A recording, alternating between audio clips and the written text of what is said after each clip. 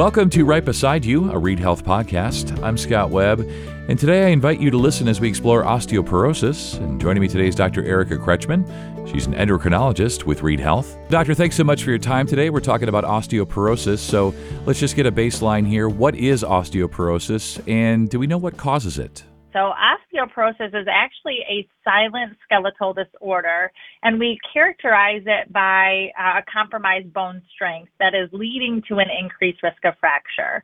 So it is really characterized by two things, which is bone density and bone quality. So bone density is maybe something that people feel very familiar with because it's the screening test that we use to diagnose osteoporosis, but some people can actually be diagnosed with osteoporosis before they would even reach that typical age threshold to get a bone density by having what we would call a fragility fracture. Yeah, we're going to talk more about the bone density test in a bit. But first I want to ask you, is osteoporosis more common in women than men? And if so, why are women more likely to get osteoporosis than men? Yeah, so that is a very great question because, in general, a part of why I wanted to talk about osteoporosis with you today is that this is something that is really under-recognized in both populations, women and men. And it is really a major health problem. There's about 10.2 million Americans with osteoporosis, and then almost over 40 million that have that precondition to osteoporosis, which is called low bone mass or osteopenia. You are correct in knowing that this is a more common disease in women, but it is something that is often under-recognized or underdiagnosed in men. And really the thing with osteoporosis is that we have a lot of people that are finding out that they have osteoporosis by fracture. And there's about 2 million osteoporosis fractures annually in the United States. And in this, answering this women versus men problem, 70% actually occur in women. And that is kind of the goal for me as an endocrinologist or a clinician practicing with the treatment of osteoporosis is to prevent these fractures. Because when we do see so many fractures, the cost of caring for this exceeds the cost of breast cancer, heart attacks, or strokes in women age 55 or older. The other part of your question was, what is the risk factors for osteoporosis? Unfortunately, one thing that is a risk factor for osteoporosis that we can't prevent is getting older. So as we have more birthdays, our bones tend to age with us, which means that they typically lose some of that bone quality. There are a lot of other things that we do in our life that also can affect our bone health. And sometimes these are things that we have long passed, like our peak bone density in our youth. But other things that we do day in and day out, like smoking, the amount of alcohol we take in, caffeine, and other medicines that we take may increase our risk of having poor bone quality or increased risk of osteoporosis or fractures. Yeah, so it sounds like it's, as you say, we can't get away from our age, right? Yes, correct. Some things are modifiable, some things are genetic. And as you say, osteoporosis is silent, and so therefore a lot of times it's not being diagnosed until someone has a fracture, right? Correct. Yeah, and that's problematic, of course, for all of us, because when you don't know you have something until you've injured yourself, and as you say, it's just a big burden on the entire system and patients and insurance and all of that. So then diagnosis would be key. So how is it diagnosed? What is a bone mineral density test, and who's a good candidate for that test? So a bone mineral test is probably our good general screening test that we use in the population to diagnose osteoporosis. This is a test that is done at a lot of our hospital institutions. Some offices still have the ability to do their bone mineral density in office. It is a quick procedure in which you are getting a low exposure x-ray of different parts of the skeleton. So typically it is the lumbar spine, which is the lower part of your spine right above your sacrum and below your thoracic spine, your pelvis. So to be able to look at the hips, and usually we're looking at both the right and the left hip. And then sometimes we'll include an image of your forearm. So these are the areas that we're able to see the density of the bone, which helps us predict the risk of fracture by looking at that BMD and getting tests of your T-score and your Z-score. A T-score is something that is determined in postmenopausal women or men above the age of 50 that is looking at their score as compared to a young, healthy population. So that is allowing us to see how thin their bones are and how much of a risk of fracture do they have. The lower this T-score is, the more that they have a risk of fracture. And the definition of osteoporosis is with a T-score less than 2.5. There is another condition called low bone mass or osteopenia, in which the T-scores fall between a -1 and -2.5. So these people may have a higher risk of fracture than a normal population. And in some sense, even though they are not yet diagnosed with osteoporosis, these are the individuals that we may consider treating to prevent that risk of fracture. So to kind of look in that general screening population, that's how we use a bone density or a DEXA. There are two other ways that we can diagnose osteoporosis, and one is in that earlier class, or people who have the low bone mass or osteopenia. We look at something called the FRAX calculation. So this is taking into consideration what the bone mineral density of their femoral neck was on the bone density, and it looks at their age, sex, weight, whether they have a personal history of fracture or family history of a hip fracture, and then other risk factors like steroid therapy if they have rheumatoid arthritis, smoking, alcohol, or other secondary medical conditions that can lead to an increased risk of fracture or osteoporosis. And this is a very large list of other medical conditions or medications, but to highlight a few things like hyperthyroidism, hypogonadism, which really means men with low testosterone or women who may have gone through menopause early, things like malnutrition or liver disease or malabsorptive disorders, and then high-risk medications. So these are some things that people need to help manage other medical conditions like steroids. Steroids is a big medicine that we're often concerned about if people need to use higher doses for a longer period of time, like 3 months. And then some other medicines that they may use for routine things, like what we call our PPIs, or medicines that we use for acid reflux. These are also things that could put them at increased risk of fracture. So if we find someone who is in that precondition of osteoporosis or low bone mass or osteopenia that has a lot of risk through this FRAX calculation, we're looking to see what is their risk of fracturing in the next 10 years. And if they have over 20% risk of any osteoporotic fracture and over 3% risk of a hip fracture, we really want to treat those individuals. Then the final way that osteoporosis is diagnosed is a fragility fracture. And unfortunately, this is someone who has had a fracture from a low energy injury, which we typically define as a fall from standing height. And it's of the spots in the body like the vertebra, the hip, the proximal humerus, the pelvis, or the distal forearm. So if we see someone who has had a fracture, it doesn't matter really what their bone density is. If it is a fragility fracture, they are formally diagnosed with osteoporosis.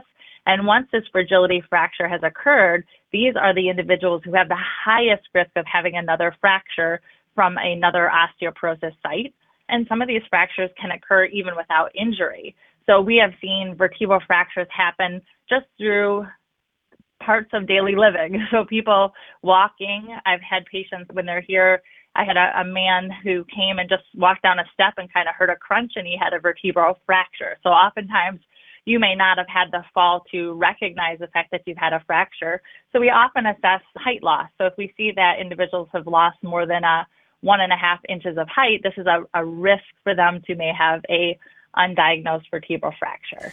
Yeah, you mentioned the height loss, and I was just thinking about, over the years, my grandparents and so on, people just sort of so easily kind of dismiss that. Oh, well, grandpa's shrunk a little bit, grandma's shrunk a little bit. My wife's mom used to be, she claims 5'1", and now she's like 4'11". So, grandma shrunk. What are you going to do, right?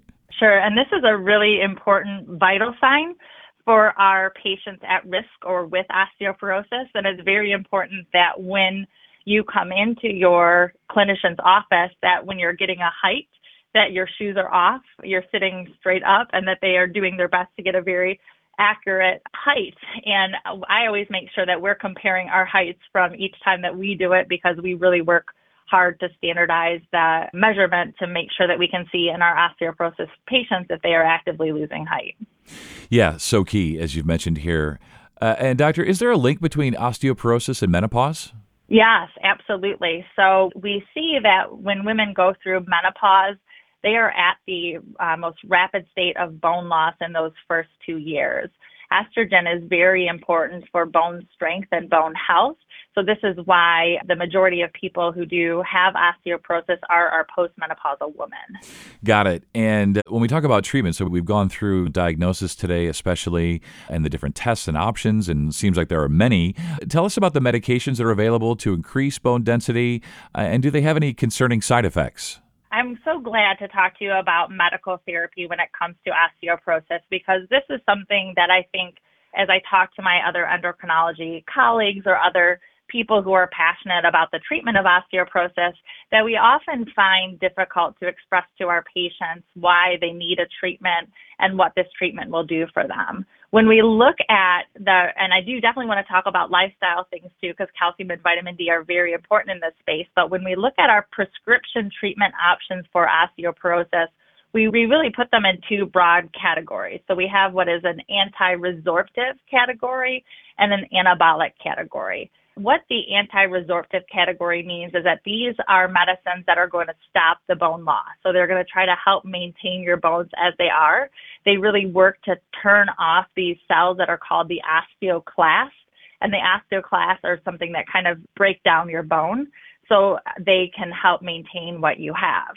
The great thing about these medicines is a lot of them have been around since the 90s. So we have a lot of really good data on how we should use them and why we use them. And the importance of why we use these is to prevent fracture. So when we have people on the right anti-resorptive therapy, we typically find that this can help reduce fracture by 50%. So it has a significant impact on their ability to prevent something like a fracture that would lead them into a high risk of mortality or morbidity in the upcoming years after fracture. So we find that a lot of people will really lose quality of life. Some end up in nursing care long term, and there actually is a really high risk of death in that first couple of years after fracture. So we really want to look at preventing that fracture, and 50% reduction is very impressive. In fact, I talk to patients a lot about, when we look at these medicines, why we're doing that, is that this is the same reduction that we see for people wearing seat belts in cars. So if you were to be driving and you did not have the seatbelt on, a police officer would pull you over because of the fact that it is a law, click it or ticket. And the reason is because wearing a seatbelt, if you were to get into a motor vehicle accident, would reduce your risk of a severe injury or mortality or death by 50%. And it's a law because it is such an effective thing.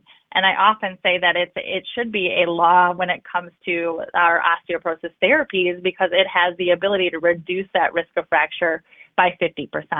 But oftentimes people are very nervous about taking these medicines because of some of these rare conditions that have been reported. And there are two things with our anti-resorptive classes, which is called osteonecrosis of the jaw, and then something called an atypical femur fracture. Now, these conditions are incredibly rare. And if we look at the incidence of somebody getting a osteonecrosis of the jaw, and just to define this, usually happens after a dentist will remove a tooth, and the jaw underneath it just gets exposed and doesn't have the chance to heal. In a patient on traditional osteoporosis medicines, this is a very low risk, as often as somebody would get struck by lightning in New Mexico. So very rare as compared to the risk of them having a fracture. So if we looked at, if you were untreated, you have about a 25% risk of having a fracture in 10 years, versus if you were treated, a 0.01% risk of osteonecrosis of the jaw, or a 0.01% incidence of an atypical femur fracture. So the risks of these conditions that often seem scary or frightening for individuals are very small as compared to the risk of them having something like a hip fracture that takes away their quality of life and even can lead to death in the first couple of years. So I often try to give this information to patients so they know that I'm not treating something they don't have symptoms from just because I feel like I have to click a box, but I'm doing it because this is the most effective way for them to have health and care and reduce the risk of fracture over the next 10 years.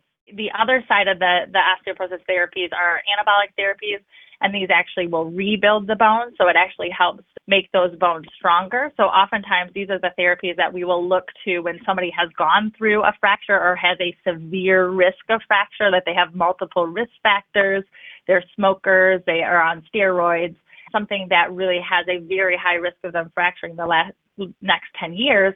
We will use this to help rebuild the bones and then move over to those anti-resorptives that I first talked about that actually will help maintain the bones that they really did rebuild. Just to also add into this, a lot of patients are often asking about calcium and vitamin D. It is very important that when we have osteoporosis that we do everything we can in their lifestyle to try to optimize their bone health.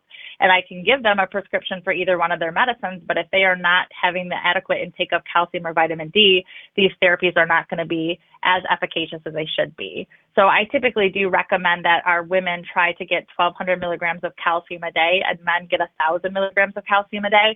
And ideally, I like the majority of this to come from the diet because this is probably the healthiest source for their body.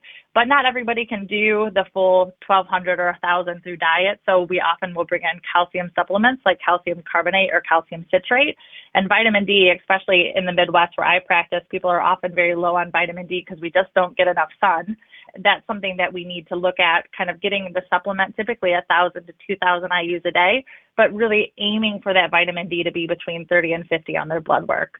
Physical activity is also very important to help prevent falls because that's typically the most common reason we see fracture. And of course, then other lifestyle things like smoking cessation, avoiding excessive alcohol and caffeine intake are very important to try to keep your bones as strong as possible. Yeah, and that is the goal. And Doctor, you are such a wealth of information. You really know your stuff. So it was really a pleasure being on with you today, and you stay well. Okay, thank you so much for your time. You can call 765-935-8810 to schedule your appointment today, or for more information, please visit readhealth.org to get connected with one of our providers. And that concludes this episode of Right Beside You, a Read Health podcast. Please remember to subscribe, rate, and review this podcast and all the other Read Health podcasts. For updates on the latest medical advancements and breakthroughs, follow us on your social channels.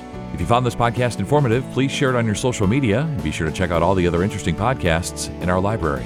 I'm Scott Webb. Stay well.